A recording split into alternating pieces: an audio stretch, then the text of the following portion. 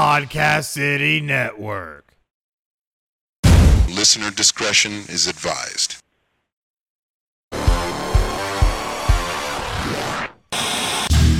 You're listening to The Everett Lee Show. A shot of entertainment to the head. Sit back, relax, and enjoy the entertainment.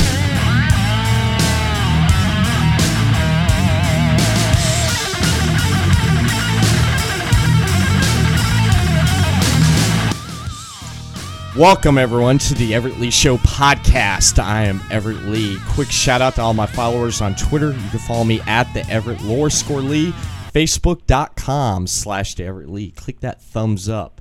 And, of course, Podcast City Network, the official host of the Everett Lee Show. You can check out the Everett Lee Show and much more shows on podcastcity.net. Podcast City Network on Facebook, Facebook.com, Podcast City Network. Hit that thumbs up. And, of course, on Twitter at Podcast City Net.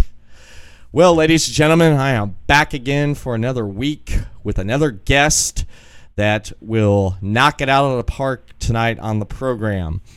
I have quite a bit to talk with my guest. Chris Carnage, my co-host, was supposed to jump on. However, he got called into work. Chris, I know you're listening, or you're going to listen back to this podcast. Miss you, but we'll get you on here next week. And, of course, shout out to David C. Russell and Robin Nilsson. Robin Nilsson of Russell Podcast and David C. Russell of Deathmatch Russell Podcast. And, of course, tonight, everything is brought to you by podcastcity.net. You can head over to podcastcity.net and check out Sports Sanity Customs. If you want a Podcast City Network t-shirt, head over to Sports Sanity Customs. They will hook you up with a t-shirt on sportsanitycustoms.com. City Limits Tap Room in DeLand, Florida, home of Draft Day and Podcast City Network. Head over to City Limits Tap Room in DeLand, Florida for a wide selection of brew on tap. Food menu with the grilled cheese is excellent. And, of course, a wide selection of TVs, indoor and outdoor, stage in the back for live events, and much, much more at City Limits Tap Room in DeLand, Florida.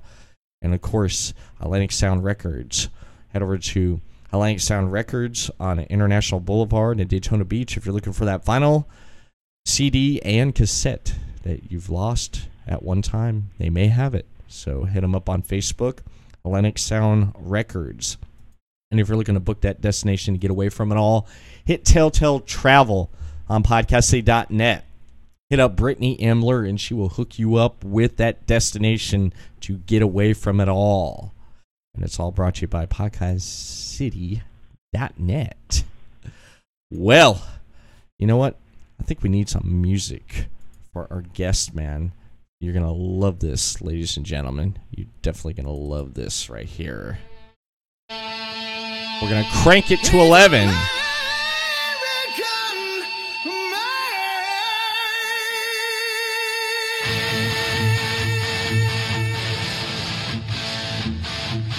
You hear that? American Made.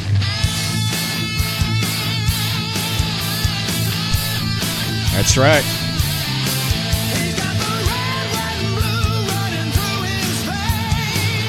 He sure does, ladies and gentlemen.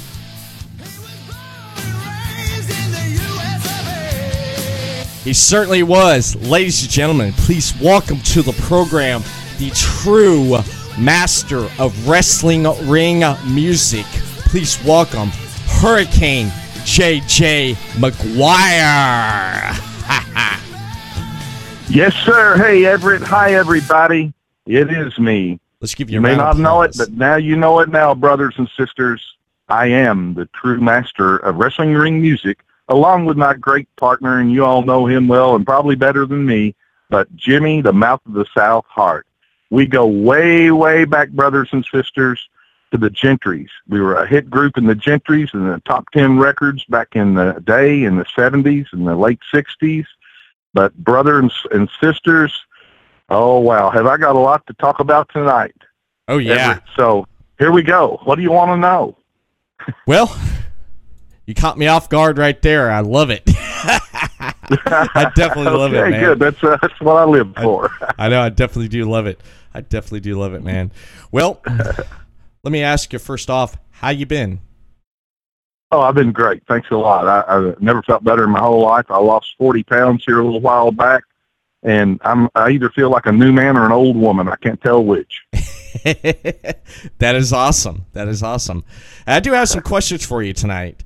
I do have quite a bit I want to ask you about your life growing up and to where it got you to where you're at right now. So the first question I want to ask you is, how was it growing up in Somerset, Kentucky? Fabulous. It was really like a dream come true. It's a rural town, but it's on the Lake Cumberland up here in Kentucky, and we have over 1,500 miles of shoreline on this lake up here.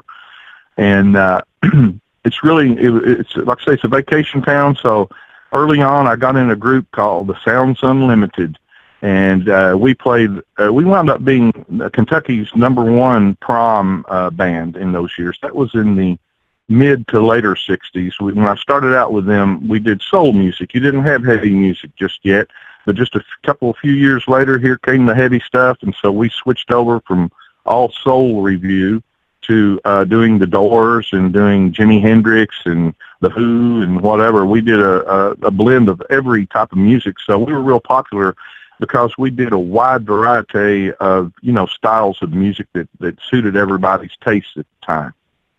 Oh, nice. Nice. The 60s was a really good time for music, man. So much going on with music on the music scene, and it was such a really, really good time. Yes, it was. And it was, you had to play your own instrument. You couldn't take a computer and push an auto fix button like today. But, you had to really learn to do what you were doing, and you had to do it well, or you didn't have a chance. I'm not saying that people today can be sorry and make it big, but there are some sorry artists that are pretty big. But, technology has made a big super jump since those times. I've been through it all. I started out on analog tape and made my way all the way through that jungle, all the way up into the digital jungle. So, but I do wish that on our wrestling theme music that we wound up doing, and I did, I wish that we would have had digital technology, because the quality now is at a high level and so forth. And some of the stuff, back then was kind of rough and raw, but that kind of made the sound. If you listen to the 60s music, you can hear that roughness and rawness in it, but the content of the material seemed to be pretty superior, I always thought. Mm-hmm. Yeah. Yeah, it's just that with the recording and everything, and how everything came along and stuff with the recording and just the analog and stuff. It was just a really great time with a lot of artists and stuff coming out. And so, being in the Gentrys, you and Jimmy Hart pretty much opened and traveled across the country. Yes, we did. We traveled. I told someone the other day, they showed a picture, I believe Robin Nelson, a good friend of ours, had a picture on Facebook of Earl Hebner. And I said, if I had $1 for every road trip that I've traveled with Dave and Earl Hebner and Jimmy Hart and myself in a car, I wouldn't have enough time to count my money. That is awesome, man. I love that. I definitely do love that. And being a musician and getting in the music, what was some of your earlier musical influences that made you want to pick up an instrument and play? Well, I guess I was probably about 3 years old or something, and it's Christmas time. And so I crawled over there, or whatever I did. I guess I was walking for sure by then. But I got up on the piano bench, and I started playing Silent Night. And everybody dropped everything they were doing, came running into the living room and thought, who's playing the piano? And it was me. And so they were pretty flabbergasted at that. That's a good word from the past, isn't it? And so immediately my mother said, he's got something here beyond the norm. We better get him into formal training. Well, nobody would take me on because at that time they wanted you to be 5 years old before you would start taking the formal piano lessons. So, but anyway, I finally got in there at 4 3/4. A woman finally said, no, we don't do it, but Jim's advanced, so we'll take him in and we'll see what we have. So immediately I started studying classical music. So I played all the classical music from age 5 all the way up until I was in 7th grade, because that's when the Sounds Unlimited came to me and asked me if I'd like to get out of classical music and get into pop music. And I said, well, sure, yeah, I'd give that a stab, I guess. Why not? And so I went over to the audition. They're actually called the Undertakers to start with. Yeah. And so I said, I tell you, I like the band, and y'all, they were very talented, and they all had musical backgrounds, so most of the guys in the band. And I said, but there's only one problem. I don't like that name, the Undertakers. The drummer rode up to the garage that we were practicing in, that I auditioned in, on his banana seat bicycle, and he'd taken a magic marker and drawn the Undertakers on that banana seat.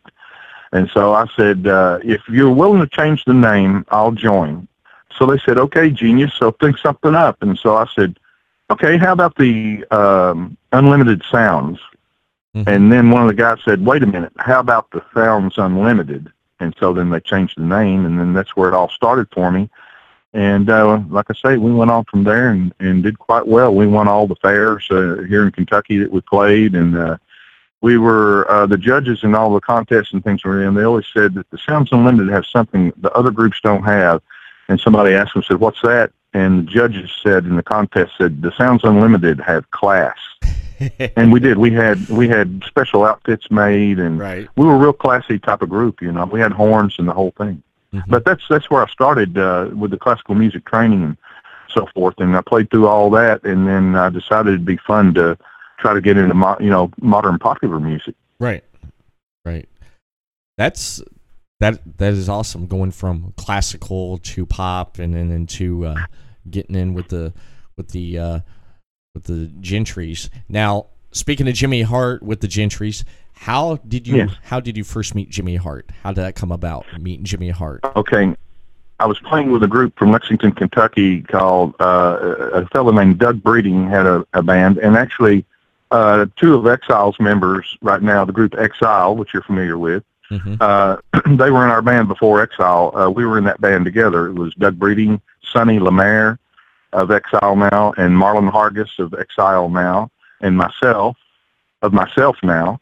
And I actually joined the Gentrys. I had a chance at one time. Exile had some member changes. They had quite a few over the years, 35 different members over time. Wow. But I decided I wanted to leave Kentucky. I'd already done, they were real big here in Kentucky at that time, mm-hmm. but they hadn't had any hit records yet or anything just yet, whatever. So I joined. The way I met Jimmy is the agent that was booking our band, the Doug Breeding Band.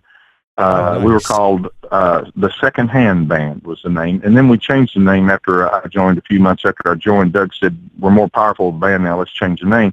So changed the name to Powder Keg. But same group of people. But at any rate, we went to Florida and played a series of gigs. And then Sonny Lemaire decided he's our bass player, and he's also Exile's bass player now. Right. Sonny went to do a duo in Las Vegas with a friend of his that, a two-man duo thing, and for a real big buck. So Sonny quit the band to go out there and make a big money in Vegas playing, with a friend of his in a duo. But the agent that booked us happened to call me one evening, and the phone rang, and my mother answered. This is back when you had a telephone on a stand by the door, the way it used to be. And so Mom said, telephone Jim, and I got on the phone, and I said, hello. And Joe Powers was his name, the agent. And he said, well, I'm sorry you guys broke up because the people loved you all when you played the Florida gigs. But things happened. But I'm also booking some concert group called the Gentrys. He said, and I just got a call from Jimmy Hart, the leader of the band. He said that they're looking for a drummer. And so I said, great. And so he said, call him right now. He's standing by, and he'll talk to you. And so I called this guy named Jimmy Hart. I'd never heard of him or seen him. And so Jimmy told me, he said, you sound like you're a real nice guy and everything, but we've got Jerry Lee Lewis's Great Balls of Fire. We've got his drummer auditioning. Right. And then we have a former drummer that was with Ray Charles. Mm-hmm. But see, in my mind, I knew when he was saying that, these guys aren't heavy rock drummers. These guys are rockabilly drummers and more traditional music type drummers. Not that they couldn't play some of that, but that isn't really their thing. So I said, I tell you what, Jimmy, that sounds good. Those guys are great, but I think I'm more what you need. How about I'll drive to Memphis and audition at my expense, and if you take me, then you'll just reimburse me half my expenses, and then we'll go on from there and see how we do. He said, well, okay, I just want to let you know who you're up against. So I drove to Memphis 2 days later, put my drums in the back of my car, went down there, and went to the old American recording studios. That's where Elvis cut a lot of his hits in the day. And so we went in there, and these other guys one guy was already playing, and then they let him go out in the hall, and then they called the other guy in, and then I was the last one. And then I came in, and they waited out in the hall, and we played Going Down, a song called Going Down by Don Nix. Going down, down, down, down, down. And he's from Memphis also, Don Nix was, a real nice guy. Oh, nice. But anyway, so I had double bass drums. Well, they had never seen anything like that. And so we played through half of Going Down, the song. Right. And they stopped everybody. And I thought, I scared them. This double bass stuff has freaked them. I did too much, I guess. Well, so much for me. So then they whispered to each other, Jimmy and his guitar player, Wes Stafford, who's since passed away. Right. And so then Jimmy walked away and went out in the hall. And then I just kind of sat there, and Wes didn't say anything. He just said, Hart will be back in a minute, and we'll tell you who we're going to take. So anyway, Jimmy had gone out there to tell those guys to go home. That's what he did.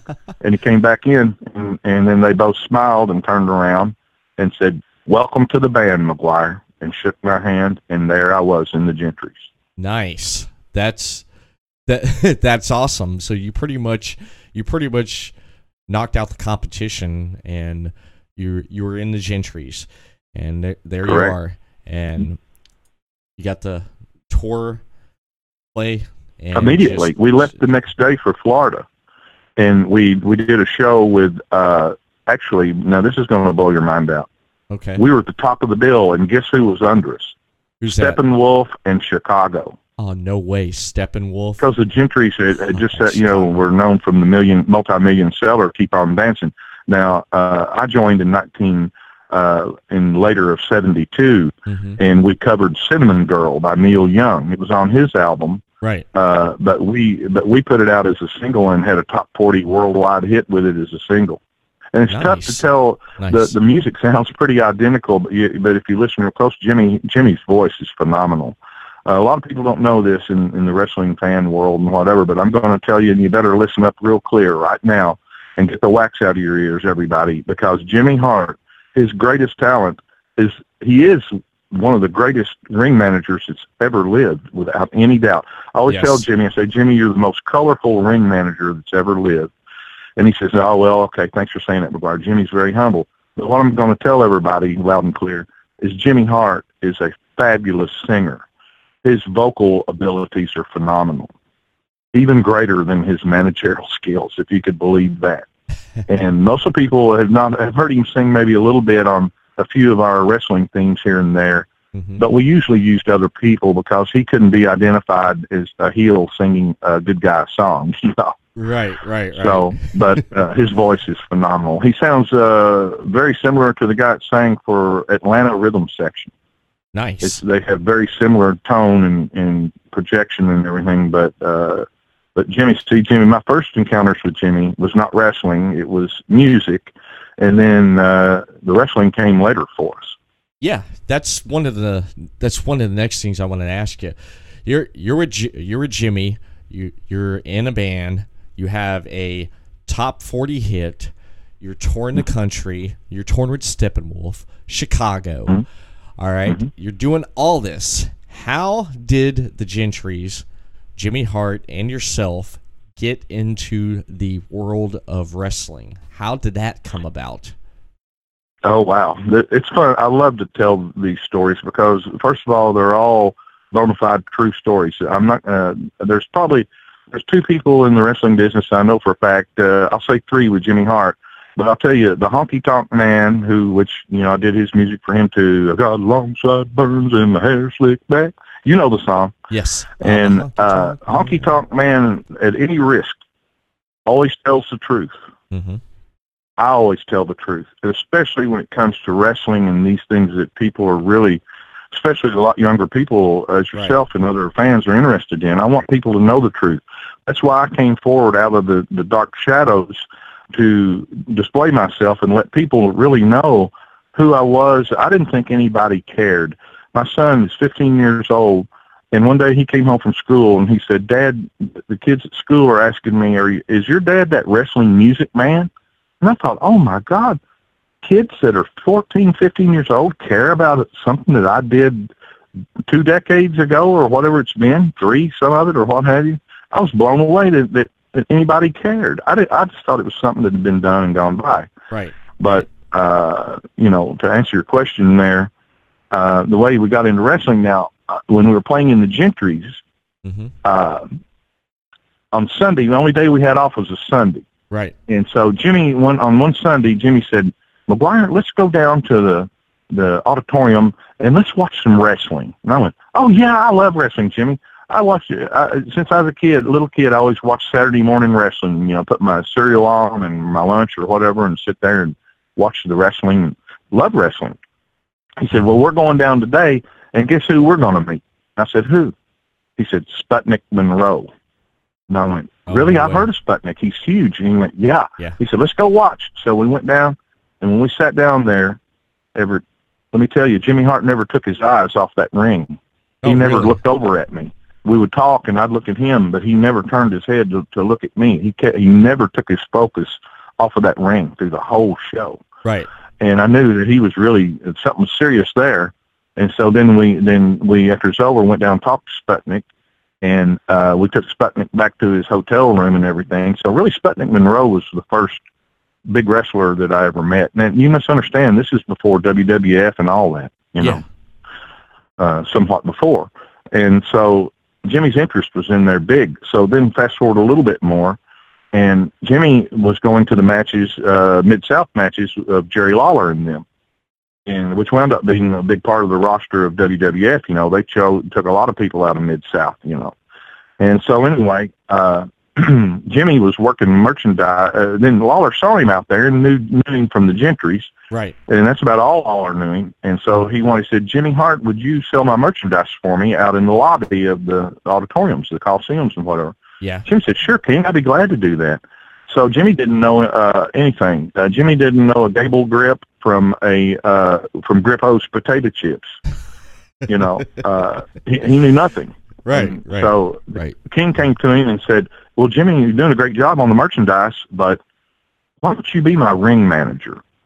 Oh, and Jimmy nice. said, "King, how do you do that?" If you could believe that. And King said, "Well, I'll show you how." Right. And so next thing you know, Jimmy became Lawler's ring manager. And then what that did, then one day I got a phone call, and it was Jimmy. And he says, "Maguire," he says, "Lawler wants to do a record to sell out in the lobby of the matches, And I said, "Really? That sounds okay." He said, "Yeah, well, let's do something." I said, "Okay." So then Lawler called me. Lawler says, "Maguire, I heard how talented you are. You play all the instruments and write all that music, and Jimmy does lyrics, and you guys get together and do what you do." He said, "In the Gentrys," he said, "I'm impressed that he said, I want to fly you down to Memphis and do a song for me."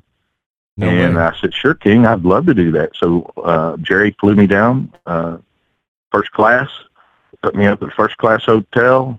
Jimmy came over and said, "Maguire, what are we going to do?" And I said, "You know what? This is the disco era. We're right on the kind of maybe the tail end of it, but it's still selling big.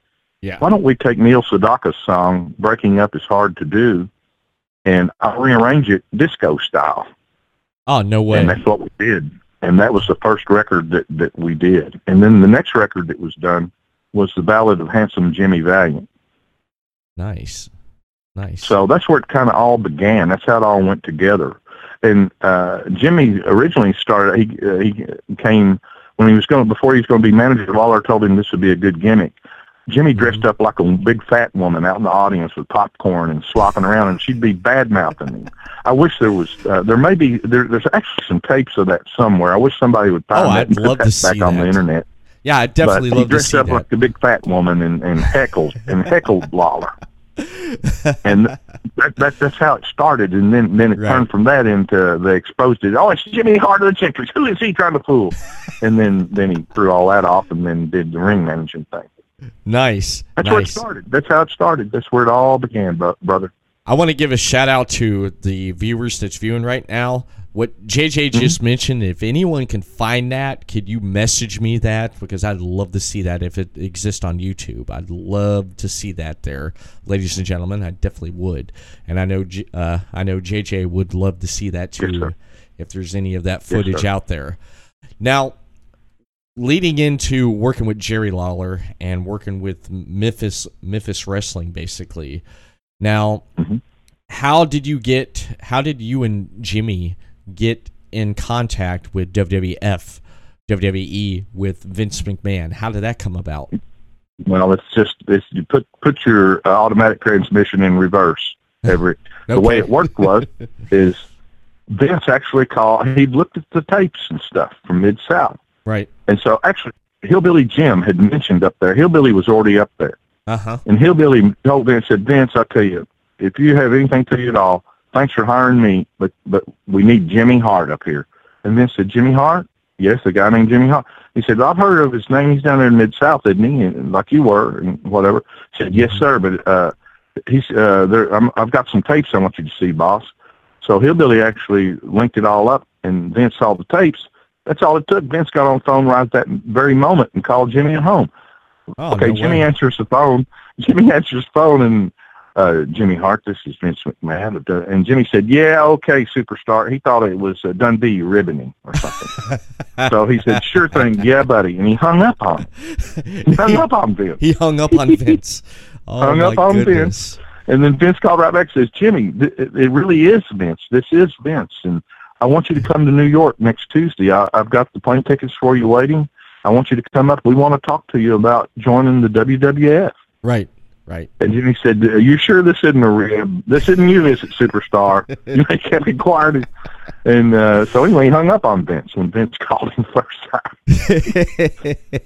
Yeah, true story. Yes, sir. Oh, Jimmy will verify it. Any of you guys that go over by the bar and grill, just ask him. He'll tell you.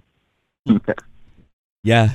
Wow. We're a lot alike. Jimmy and I, we realize that we're doppelgangers. Right. People continually ask me if we're brothers or kin or what have you, but we just realized that we're two people that never knew each other, that met each other, and I guess we had some sort of bromance. There wasn't any romance, but we were bromance, and I guess we just realized that we had similar qualities and similar ideals and similar similarities, Right. It's just kind of an odd thing, but that's how it worked. We were lucky that we bumped into each other because look what we wound up doing. We did more icon themes than anybody in the business. Oh, yes.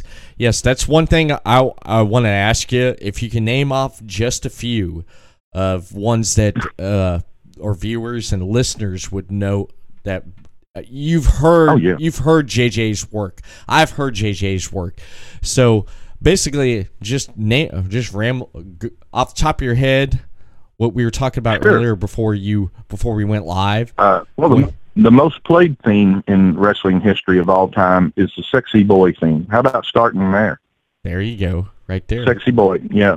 Shawn Michaels. He's so cool. He's so sexy. Yeah. I wrote that in 5 minutes, and Jimmy penned the words as I was playing the chords, and that's what you got. And that's me playing all the instruments on it too, as most of the themes were. Nice. But Sexy Boy, $1 Million Man, Bret Hart, Road to Destruction, his theme. Oh Lord, did I say $1 Million Man? Yes. Honky Tonk Man. Yes. Let's see. I've got my list here. Yeah, there's so many. I get jumbled up trying to think of them all. 114 themes and bumpers altogether, but. That's a lot of themes. Legion of Doom, Barbarian, Beefcake Strut, Big Boss Man theme, American Males, Brian Pillman theme, Blondes Have More Fun, Booty Man, of course Bret Hart, Common Man Boogie. That was Dusty's theme. And I really miss Dusty. He was a beautiful person.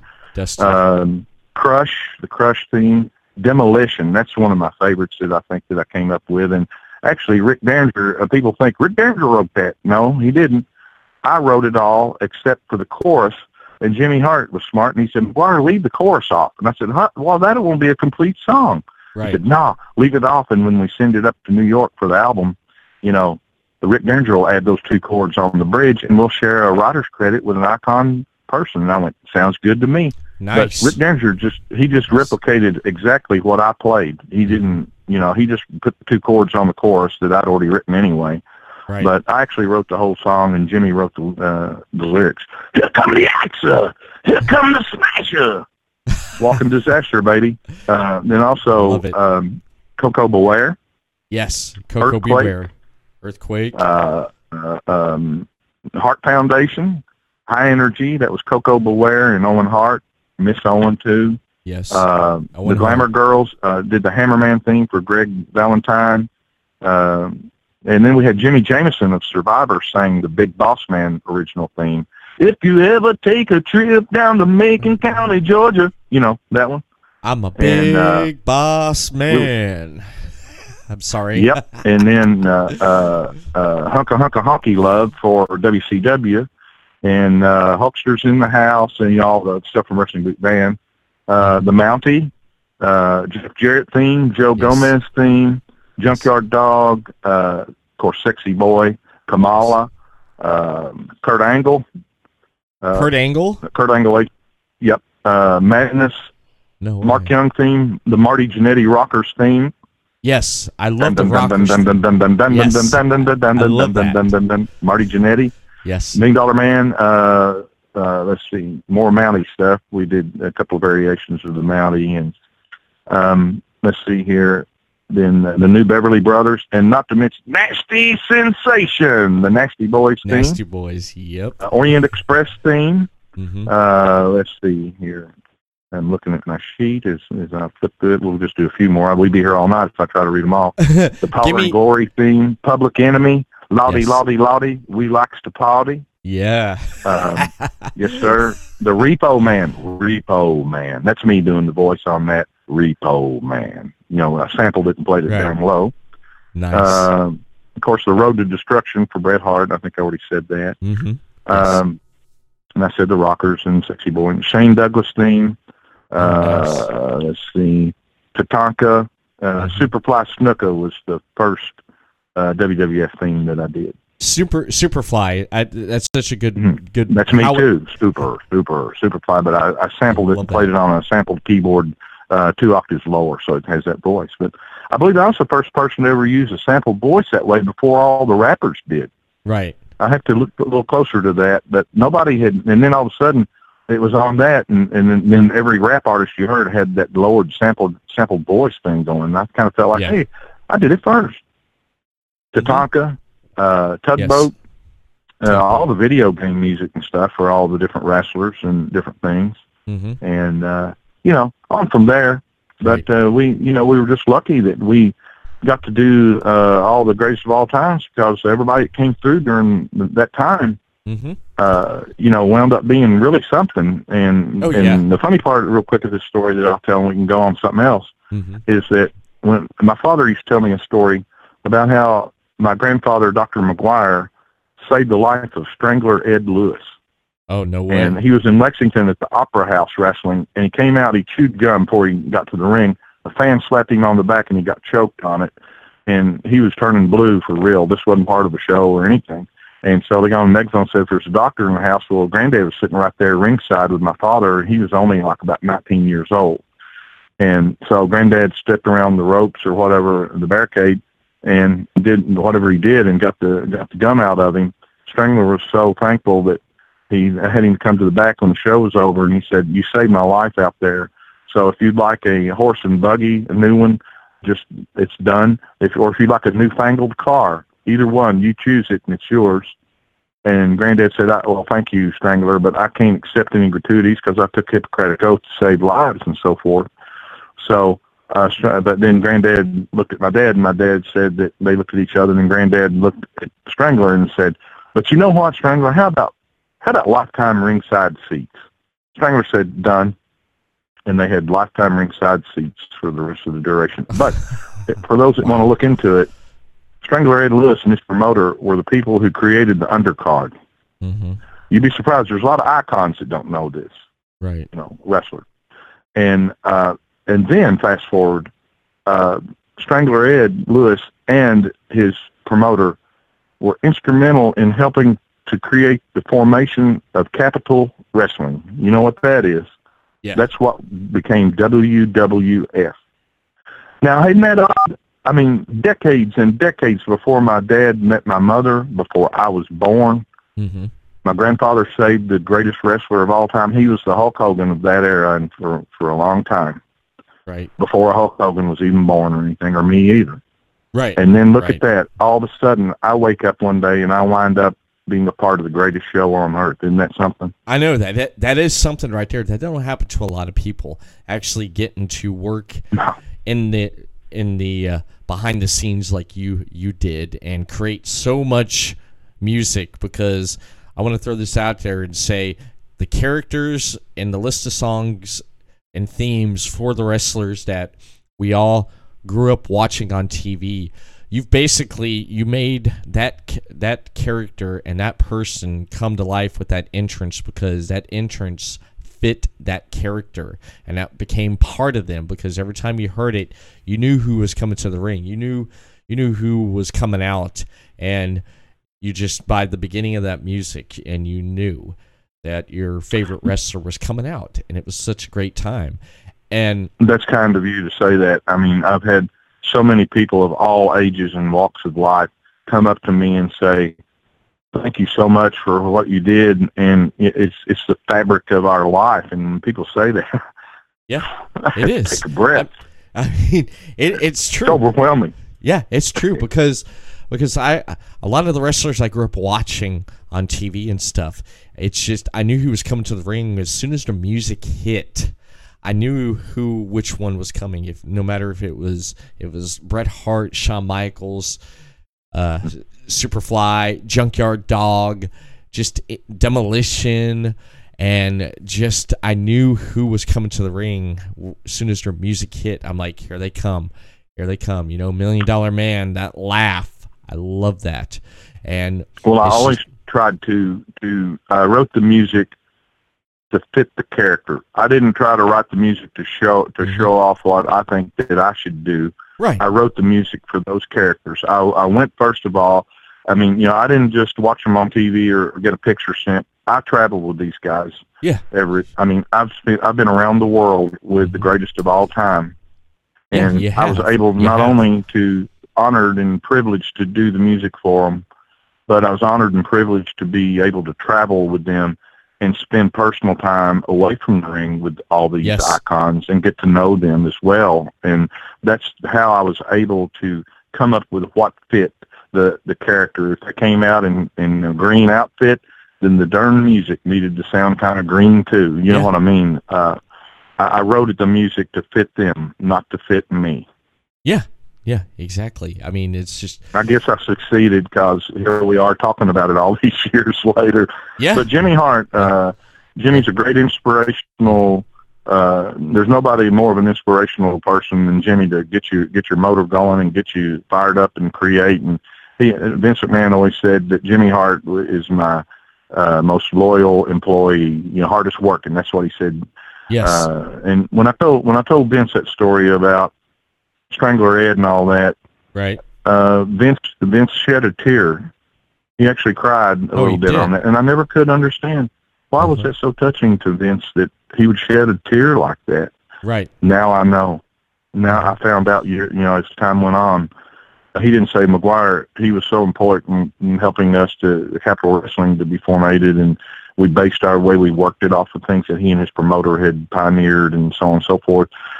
And then I realized why he shed a tear on that. But that's how heavy that Vince is into it, and that's why you're still seeing the number one entertainment vehicle today. Still is because Vince McMahon is wrestling.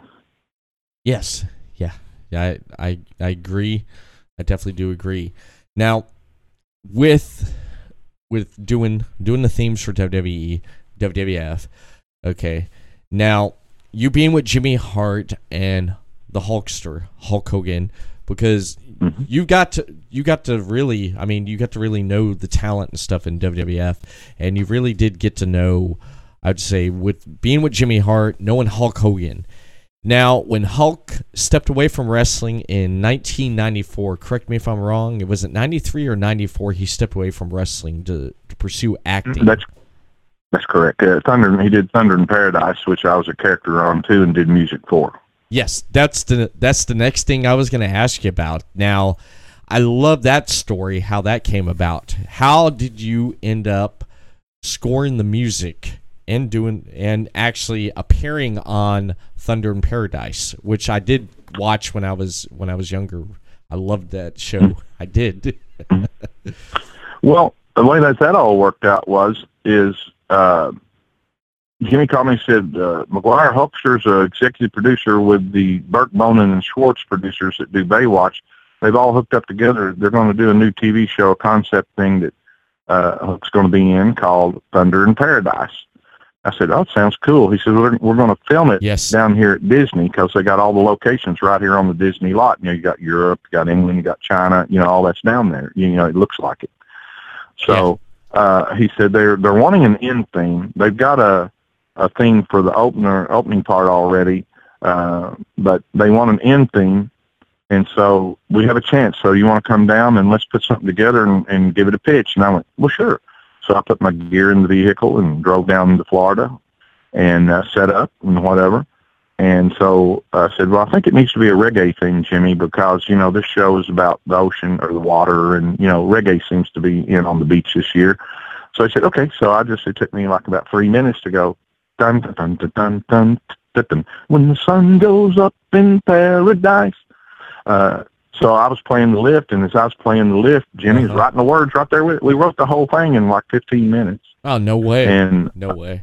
Yeah, and then so we went to a studio called Greg Reich Studio, and he had done a lot of big recordings at the time.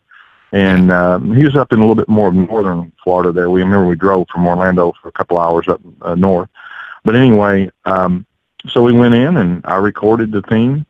And Jimmy wrote the lyrics, and I played all the instruments and wrote all the music, and there we were. And so we went to audition it. We were going to play it in real time, though, before we recorded. I'm jumping ahead of myself.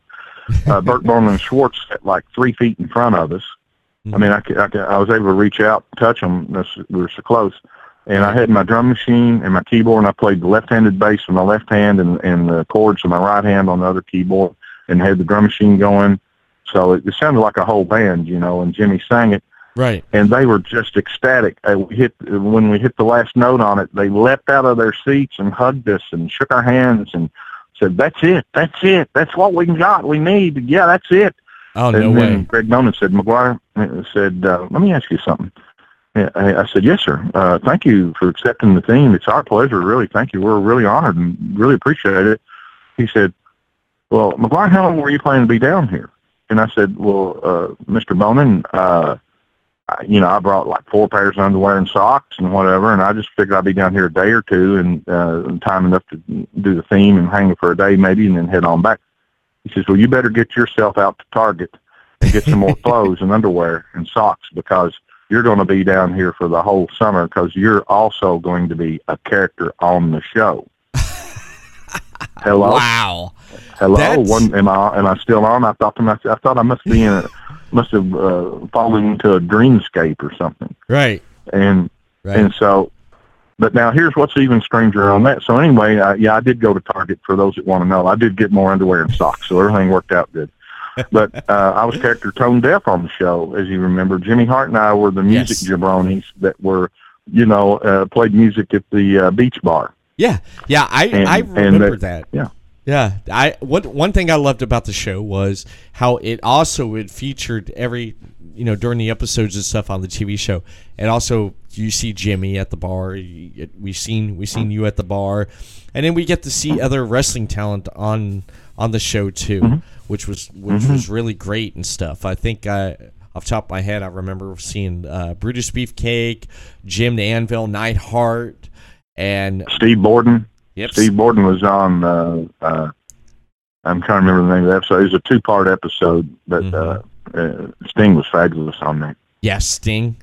Yeah, that was great. That definitely was great. Now, Thunder in Paradise, that actually they did a TV movie. That's how I found out about the TV show. I remember when they played the TV movie of Thunder in Paradise, and then they started the show. How many seasons did Thunder in Paradise run for?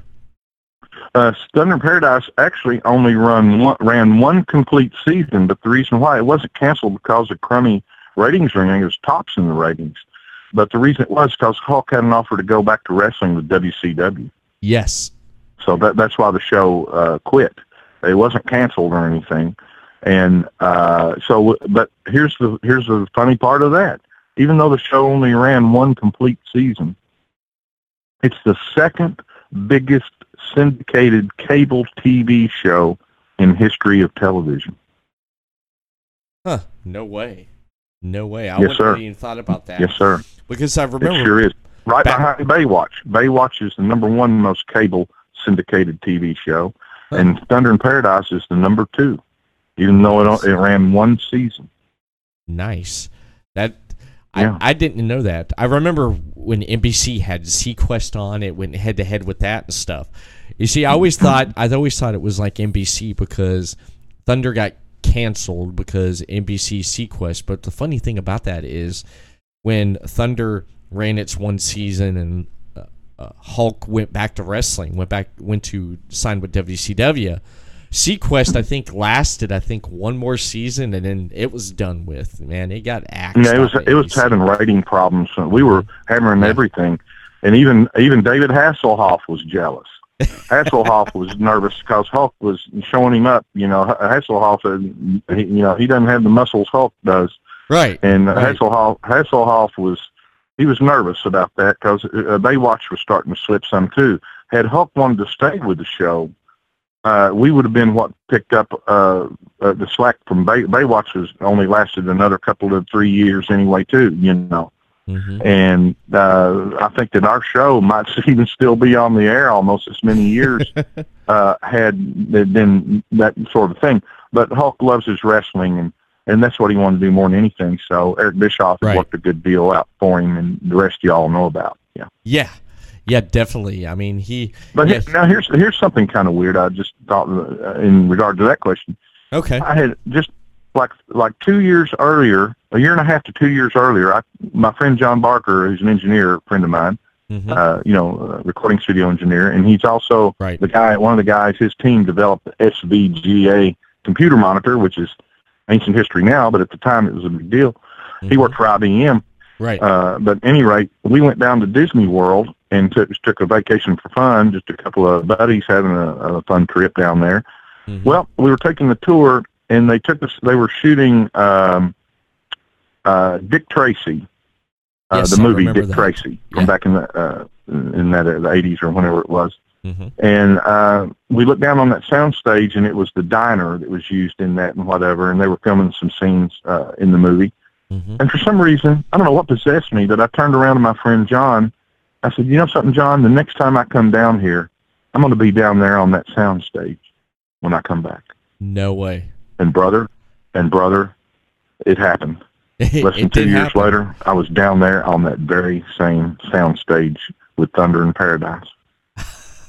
That is awesome. That's yeah. I don't know what to say about that. It still blows my mind. It blows my mind too. These series of events and these things are freaky. I mean, it's like our buddy Robin Nelson says, it's almost paranormal. Yeah, paranormal. Shout out to Robin Nelson there of Paranormal Files 13 and of course Wrestle Popcast. Now, with Hogan going back to wrestling, and there for a while, Hogan was accepted by, of course, I mean, everyone loved Hulkamania, everyone said their prayers, ate their vitamins and stuff. He beat Ric Flair. He was the world heavyweight champion, okay? Mm-hmm. Now, as time went on, people got kind of sour with Hogan because of, he was the good guy. He was the face that everyone loved. But there for a while in WCW, people got tired of him. And then, of course, in 1996 at Bash at the Beach here in Daytona Beach at the Ocean Center, they had their pay-per-view there. Now, Sting, Macho Man, and Luger got taken out early, and it was against the Outsiders, Hall and Nash. And apparently Hall and Nash teased that night there was going to be a third man. Who was the third man? And then towards the end of the match, Hogan comes out. People's like, Hogan is going to save Savage and Sting. Oh man! And all of a sudden, he does the leg drop he turned heel. Now, what was your reaction, and what was going through your mind the moment Hulk Hogan basically turned heel? All the trash, as Mean Gene Okerlund would say, from Daytona Beach filled the ring, and Hogan told the fans they can stick it, brother. What went through your head, and what was your reaction to that, man? Well, it was shocking, to say the least, but Hulk's dad told him, he said, son, when his dad was still living at that time, he said, son, I don't think that's good. And the NWO stuff they wound up doing, his dad never liked that. He said, that's not really you. He said, but Dad, this is just part of what we do and what we're doing and everything. Right. But his dad said, if that's going to hurt you, son, he always told Hulk, he said, doing that isn't going to help you any. It's liable to hurt your whole career, son. But his dad was real upset about that turn. Oh, really? And, yeah. And but at any rate, though, the NWO gimmick wound up being the biggest thing that wrestling ever had up to that point. Oh, yeah. It definitely. But it was very shocking. I mean, but I'll be honest with you, when I stood between the rail and the ring at the Silverdome and watched Hulk slam Andre, that's the biggest thing that I've ever witnessed, up close and shocking thing that I've ever seen. Mm-hmm. Right. When he slammed Andre at the Silverdome, and yes, that was really something. But that turn was different, and I always told Jimmy, I said, well, I'm sure this will all work out okay as far as selling tickets and whatever, but there's a lot of people upset that Hogan has turned, Oh, yeah. It kind of, if you really look at it in a lot of ways. I watched the Monday Night War series they had on the WWE Network. Vince even, said that was actually something I never even thought of, and that was actually good in the business sense, because it was like, wow, he would have never turned Hogan heel bad. He would have never done that. And then Vince even said, that was, he didn't expect that. That was something there that he never even thought of. He complimented, I guess, WCW and Bischoff for doing that. But I mean, Hogan, running with the NWO, it was great, because merchandise and stuff. It actually, I mean, WCW was on top there in the Monday Night Wars for I think 98 weeks. Someone can probably correct me on that one there. But they I mean, the NWO took over and everything, and it was just fantastic, and it was just kind of revived his career there, which was which was great and stuff. But with we had the Wrestling Boot Band out too. We had the album out, and we got to number 10 on the charts with that. Yes, that was a lot of fun too. That was going to be my next thing I was going to ask you there. Now, knowing Hulk Hogan and knowing and getting to know him, and knowing Jimmy Hart as long as you've known him and stuff, and him being the manager of Hulk Hogan, and you pretty much got to know Hulk Hogan really well. Now, how did that come about there? The Hulk Hogan and the Wrestling Boot Band with yourself, Jimmy Hart, and Hogan. How did that come about? Well, we were down working on some wrestling music at Jimmy's house in Clearwater, in Tampa. Forgive me. And pardon. And we were working. I forget what we were working on exactly, but what song. But anyway, the phone rang, and it was Hulkster, and he's calling Jimmy. He said, Jimmy, what's going on? And Jimmy said, well, Maguire's down, and we're working on some more music, And he said, well, don't y'all go anywhere. He said, I want to talk to y'all about something. I'm coming over right now. And so Jimmy was like a deer in the headlights, like something might be wrong or something. So he said, sure, Hulkster, okay, great. And he hung up, and he said, he was nervous. And he said, I don't know what Hulkster wants. He said he's coming over right now. He wants to talk to us about something. So I got no clue, McGuire. I really don't. Right. I don't know what's happening. I hope we're not in trouble, he said. I said, well, I can't think of what we've done to put us in trouble, but you never know. Uh-huh. So there Hulk came in, sat down in the room with just Jimmy and myself in the living room where we had all the stuff set up. And he adjusted his do-rag like he does, and he looked up and he said, brothers, before this run is over, I want to do some more music. And I know that you and McGuire can do it. We can do it. You can help me with it.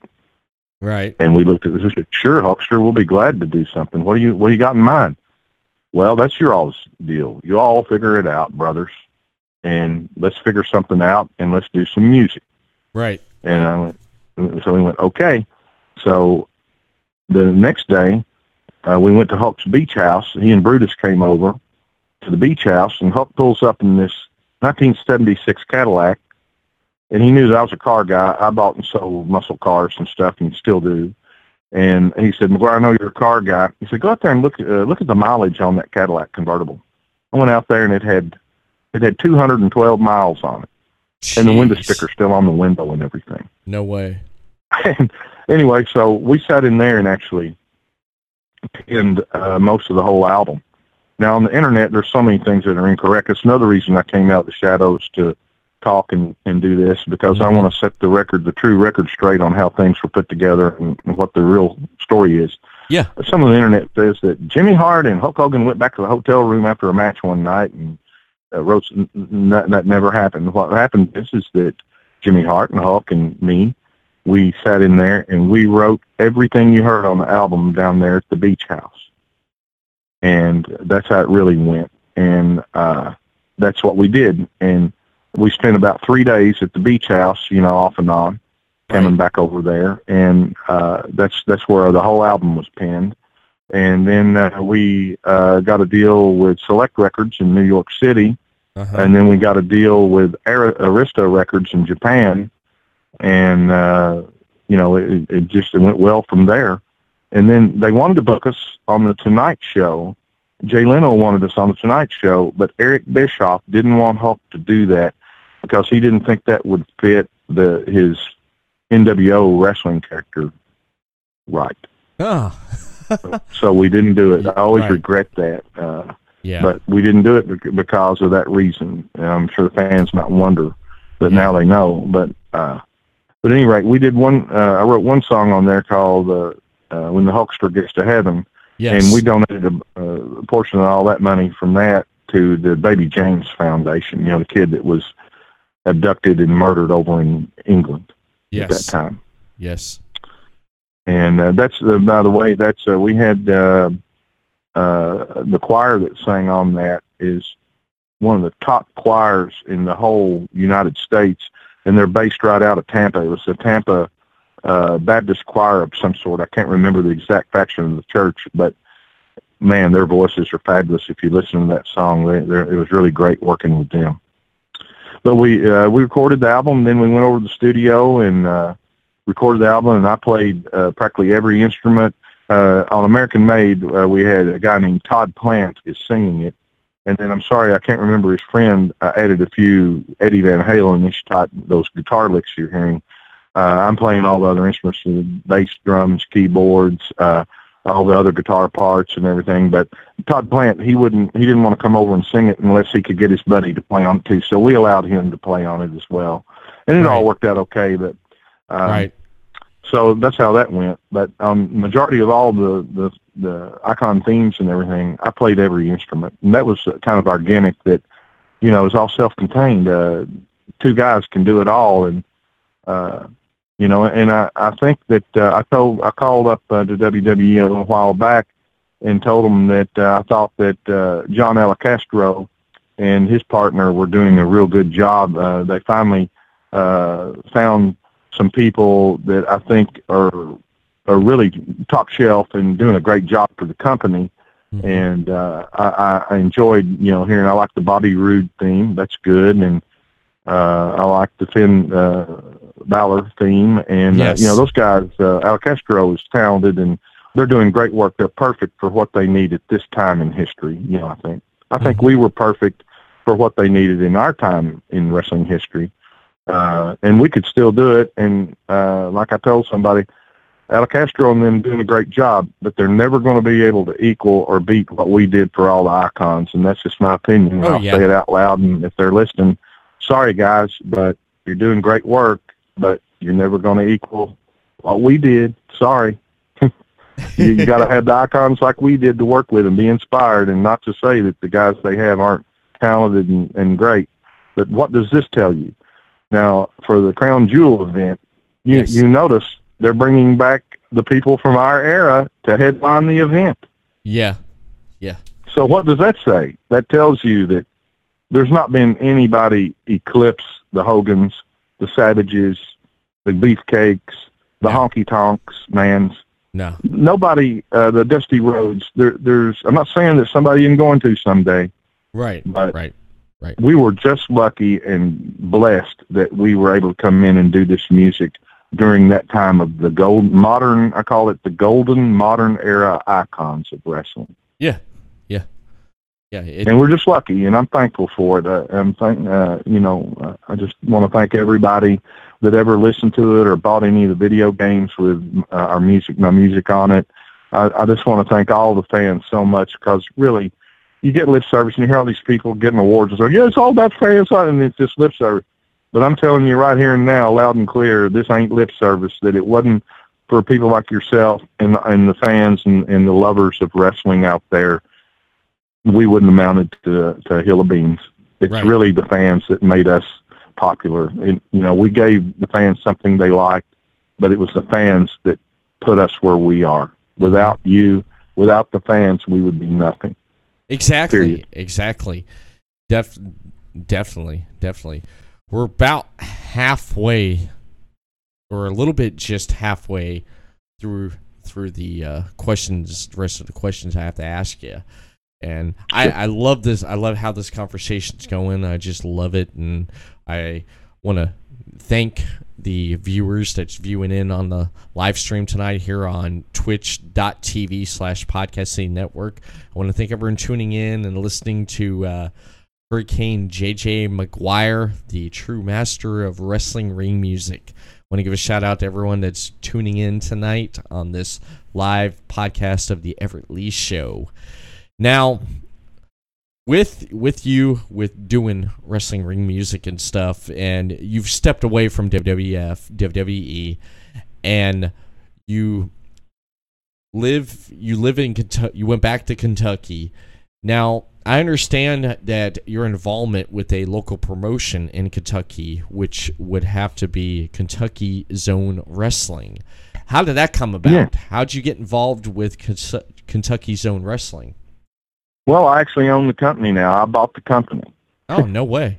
So, yeah. So the way it happened is they were doing some shows close by to here, and somebody told me, they said, well, I went to Kentucky Zone Wrestling show, and it was killer. To some of the people, they still tell us that they like our show as good or even better in some cases than the WWE shows. And, of course, I'm going, well, gee, thanks. We're just a pretty big-sized independent wrestling. We're not trying to claim that we're WWE by any means. Right. But we have fabulous talent and everything. The way I got involved with it is the previous owner had called me and said, would you like to come and make an appearance and just, meet and greet? Just come and do a meet and greet. Right. And so I said, well, I would love to do it. Does anybody really care? And he goes, oh, sure. Come on, JJ. We'd love to have you. So I said, okay. So I went and did the first show and just did the meet and greet thing and had a lot of fun and really enjoyed it.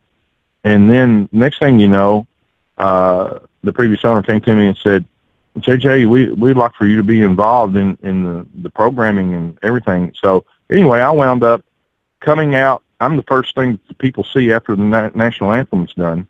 They introduce me, and I come out and go between the rail and the ring and shake all the people's hands and pat the babies on the heads and thank them personally for coming. And then I holler out, what we're fixing to do and so on and so forth. I'm like the goodwill ambassador. So I got into that role. Mm-hmm. Well, then that went along, and then the previous owner said, well, JJ, we need to do more with you. And so it just went on more and more from there. Right. So right. Then as I got more involved around it and whatever, he asked me, he said, would you like to buy into the company? And I said, well, I guess it depends on what it's going to cost me and what's involved. But we work every Saturday. And here's kind of a laugh for you. Ohio Valley Wrestling, which you're familiar with, which I love. I love Al Snow and all those. And Rip Rogers is to me, Rip Rogers is the Hulk Hogan of the foot treaded South. You know, Right. I love Rip and everything. But OVW came down to Somerset a few weeks ago, and they only drew. I think they had 50 paying customers. Well, the smallest show that I've ever done with our company is we've never done less than maybe 125 people. We usually average 200 to 300. And when we did the Apple Festival in Liberty, Kentucky 3 weeks ago, we had about 700 people outside. No way. Wow. So you draw that many people. I was kind of shocked. I mean, Ohio Valley came down, and they wanted to use some of our wrestlers. They called us before the show and said, would you like to include some of your wrestlers with us? And we said no, because this is our territory, and you're kind of down here in our territory, but that's okay. It's a free country, I guess. But I was kind of shocked Ohio Valley couldn't outdraw us. So there you go. Wow. Well, and we know any real wrestling fan or hardcore wrestling fan know the history of OVW and it's a great history. Yeah, it's a great history. Fabulous. And of course, Al Snow took over and whatever. Yes. But now they have this Gladiator Network or whatever it's called that bought into the company or whatever too, and they're promoting them more and whatever. But you must understand that OVW is not WWE's farm team anymore. No. And for years and years, they were the developmental concourse for future WWE stars. You know. But in the meantime, it's been sold off for 2 or 3 times, and actually Dave Hebner owned part of it at one time, and they're a great company. Don't get me wrong; I love OVW, I love Rip Rogers, and I love Al Snow, and the Head and the whole thing. Yes. But this company that I'm with really has diehard fans, and KZW has been going for 11 years. That has a lot to do with it too. Right. But like I say, we work all over the state, and we work regular, and so the people are used to us, and they like what we do. And I'm not saying we're the greatest thing that ever landed in America, but as far as independent wrestling, I'm telling you, we've got talent that can go on par with any WWE wrestler, anybody. Mm-hmm. Our guys do everything and more that you see on a WWE show. Yes. You know, we don't have hillbillies that are barefooted and cut off shorts and no shirts running around trying to pretend they know how to wrestle. So in the meantime, I got my wrestler's license in Kentucky. You have to be licensed to be in these shows and so forth. Mm-hmm. So I'm actually a licensed wrestler. That's and the first time that I came out, I had a confrontation with Johnny Suede. He's one of our heels and whatever bad guys, and so on. So the first thing I did was knock him down. I threw 2 sucker punches and knocked him to the floor. The people went ballistic over that. Nice. So I knew I was all the way in. Nice. I'm knocking people down and coming in with an iron fist and taking the company over and straightening all this out and get rid of all this cheating. And, you know, the bad guys, they don't like it because I'm stepping on their toes and knocking them down and stuff. And I warned them. I said, I'm not afraid of any wrestler in this organization, because I've been trained by one of Bruce Lee's 5, which is true, one of Bruce Lee's 5 Jeet Kune Do, or Do, depending on where you live and how you want to pronounce it. Bruce pronounced it both ways through his career. And I've been trained by those guys. I don't fear any wrestler in this organization, and I can stand up for myself. So the first thing after I said that, I knocked one of the main bad guys to the floor. So I'm having fun, having a great time, and got great guys to work with. And I want to thank Kentucky Zone Wrestling for asking me to just come and do a meet and greet to start with, and that forced me to come out of the woodwork and do what I'm doing. And now, look, I'm on your show and doing a lot of other people's shows, and I'm just having a second wind in my lifetime. It's really fun, and I love wrestling, and what can I say? But that's how I got involved with Kentucky Zone Wrestling. Right. I love that, man. I definitely do love that. I think that's great, and I think it's fantastic, man. You're having a fun time, and you love doing it, and I love that. Now, one thing I've talked with you before I got you on the show was when we were talking and stuff, and then I called you and I reached out to you about coming on, and we had some conversations and stuff. And one thing I mentioned to you on my way coming back from Tennessee last week, I took a little trip up there, back up to Tennessee, and on the way going up there and coming back, I listened to a lot of Sirius XM, and I like to listen to the talk radio, and I was listening to Volume. Well, one thing about Volume was I was listening to Eddie Trunk, which he was on That Metal Show, which was a really good show back in the day on VH1. He has a show on Volume called Trunk Nation, and they were talking about the Rock and Roll Hall of Fame for 2019 nominees and stuff. And I don't know if you've heard anything about the Rock and Roll Hall of Fame for 2019, who they picked. A lot of people are okay with who they picked out for this year that was nominated, and a lot of people feel that artists and musicians who contributed a lot to rock and roll and to just in general, just rock and roll, a lot of artists got snubbed. Like, one thing I could think off the top of my head was in the metal category, which would be Judas Priest. Someone even mentioned Duran Duran and some other people like Thin Lizzy, just getting the snubs. What's your thoughts about who has been nominated for 2019 in the Rock and Roll Hall of Fame? And I just want to mention, a lot of people think it's a joke, this year's nominees. Well, the criteria for the Rock and Roll Hall of Fame is not based on 87 million records sold. Right. It's not based on any of those. It's not based that you had 17 number one records. Yes. If you look closely, the criteria for the Rock and Roll Hall of Fame is the most unusual contribution to the industry. What is the unique? See, I said unusual, I meant unique.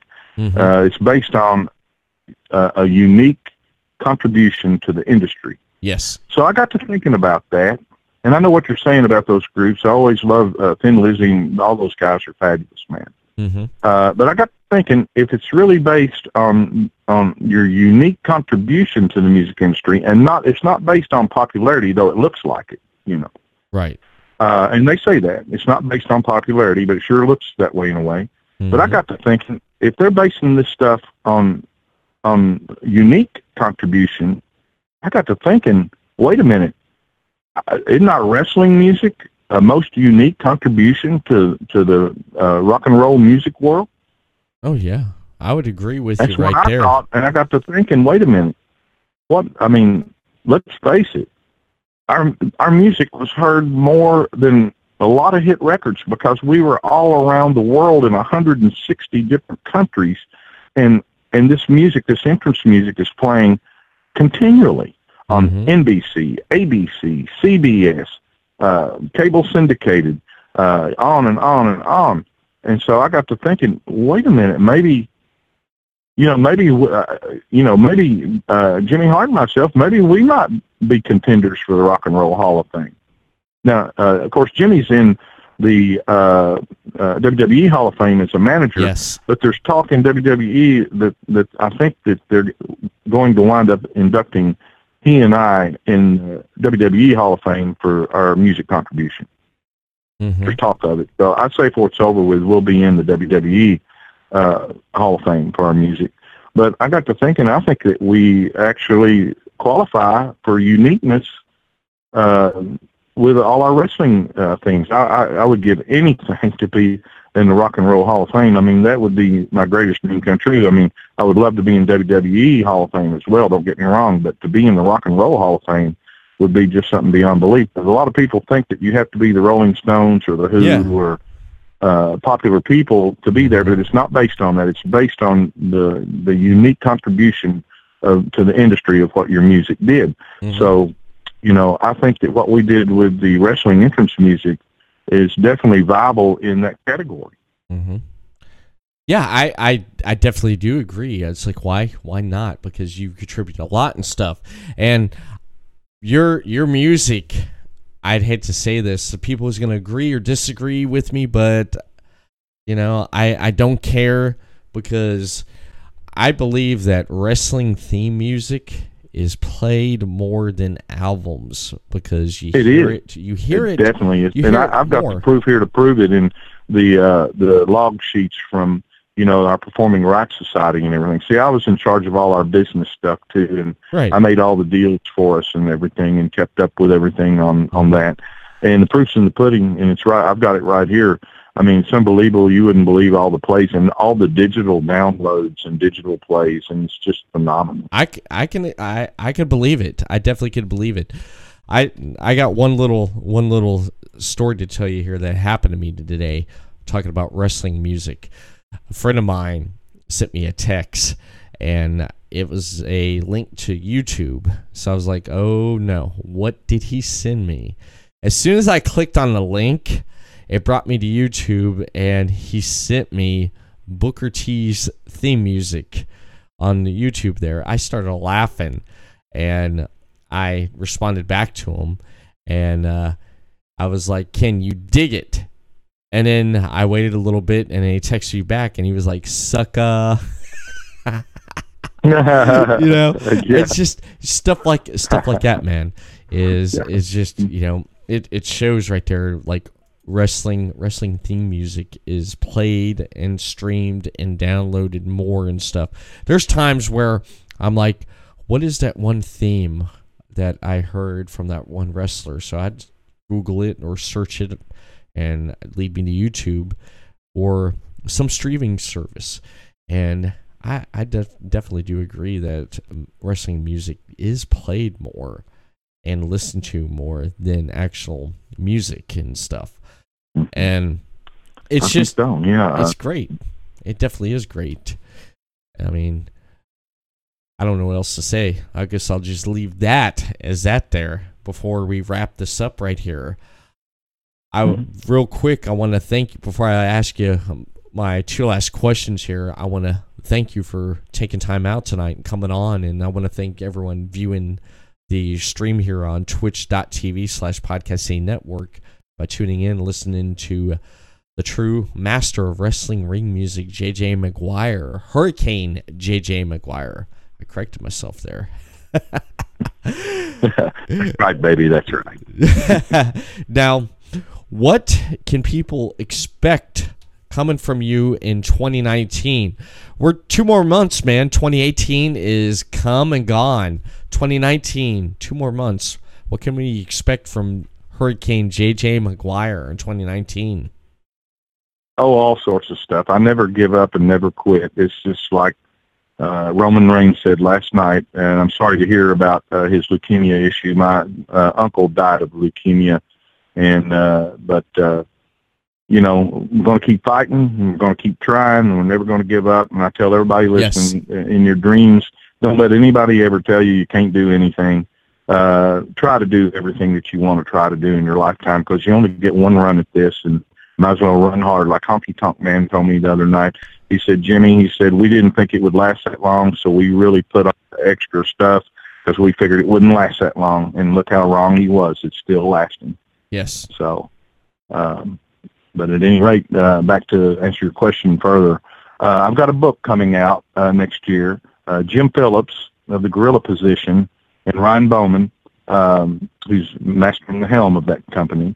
Jim is interviewing me now. We're compiling information for my book that'll be out probably next summer.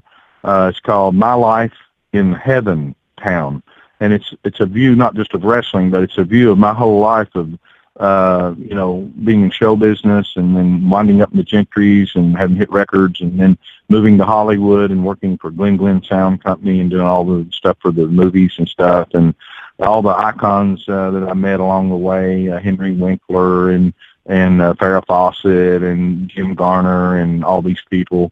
And it's really an overview of my how I viewed the celebrities and how they are in real life, because most fans don't get a chance to know the celebrities except just when they're in their character of what they do.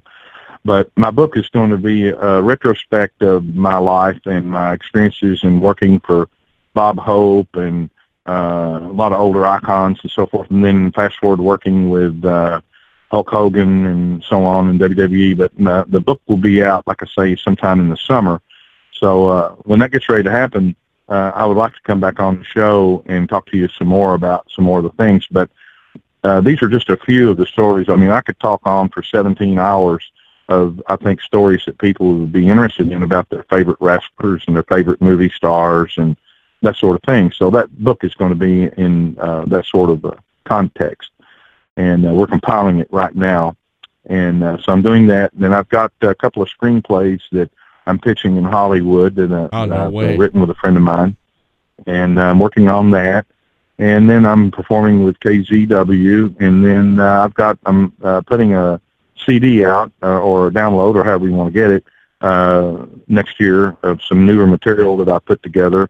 And I also have a CD that I just sell personally that's called Masters of the Ring.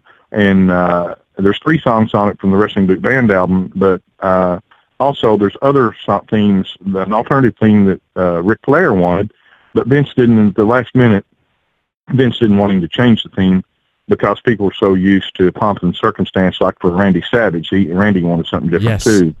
But people were used to 2001 for Rick, so Rick really wanted to change it, but Vince advised him not to, so they didn't. But I've got a slew of some themes that were done that weren't ever released, and I've got Macho Man, singing, oh yeah, and he's rapping on it, and nobody's ever heard that. That's that's from my private stock of my private vault. Mm-hmm. Now I don't have that for sale online because I knew if I did that, every country in America, here and between here and overseas, would duplicate that and rip me off on it. But if you're willing to come, I'm going to be at the Richmond Comic-Con in Richmond, Kentucky on the 3rd of November. And anybody that comes and sees me personally, I give you a written letter of why the songs are written and what they're for. And they're numbered. And I've only printed up 50 of those copies. So if you come and see me personally, I will sell you one of those and give you a personal letter and the signed picture and the whole thing of the Wrestling Boot Band to go with it. Nice. The whole thing like a package. But I'm not selling that online or anything for that reason. Mm-hmm. That is awesome, man. That is definitely awesome. You got a lot going on for coming out in 2019, and where can people find? I want to ask you, where can people find more of Kentucky Zone Wrestling at? On Facebook, you can just go to Kentucky ZONE Wrestling, and you can see pictures from the events and different things. Or you can also go to my Facebook page, John Maguire. That's Maguire, and I usually some of the things we've talked about's on there, and different pictures and all that. And I'd like to say that Andre was a great friend of mine. I was one of the few people privileged that Andre would allow into the dressing room to be around when he's playing cards or whatever in the back. He's very strict about that, but he loved me because I'm also a magician, and I would do card tricks for him. And Andre loved cards, and he asked me to sit with his girlfriend in Cleveland one time. He didn't want the boys messing around, being around her. So he said, "Jimmy Maguire, will you sit with my girlfriend? I don't want the boys messing around with her," and blah, blah. I said, "Sure, Andre." And so Andre was really kind to me, and I missed Andre greatly. And I watched The Princess Bride the other night, and it really touched me to watch him. And like I say, I'm just privileged. I always say this at the closing of my interviews. I always say this. I say, God gave me talent, so I took it to the greatest show on earth.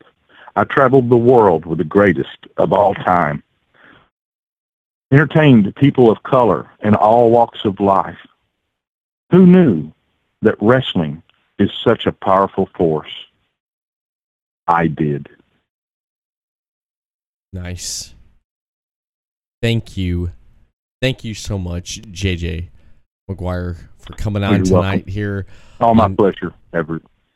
It is awesome. All my pleasure. Thank you. And wrestling is one of the greatest forces. Next to God and Jesus, You got wrestling right there. You definitely do. You definitely do. You definitely do. And I want to thank you for coming on tonight. And I believe that is it for the Everett Lee Show podcast tonight.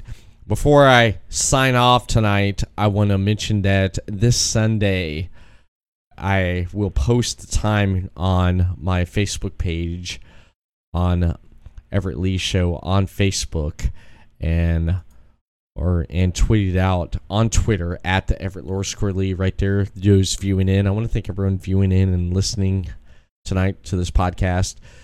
ELS Uncut, Robin Nilsson. I'm going to have Robin Nilsson on this Sunday to talk about him at the 70th anniversary of the NWA event that he went to this past weekend.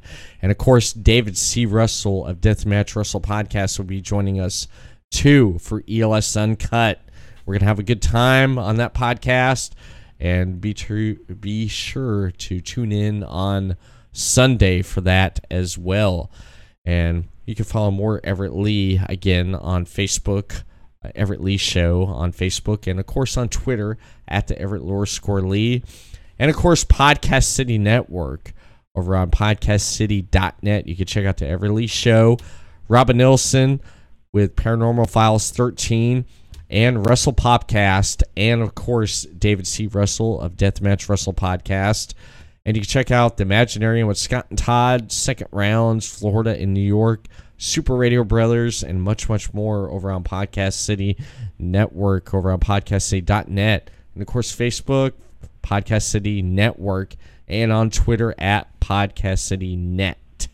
And that is it. I am going to hit the outro music. Going to jump off here and going to get some sleep or get some rest and start a new day tomorrow. Everett Lee signing off. Thank you for tuning in tonight on this podcast. I will see you again next week for another episode of the Everett Lee Show. Peace.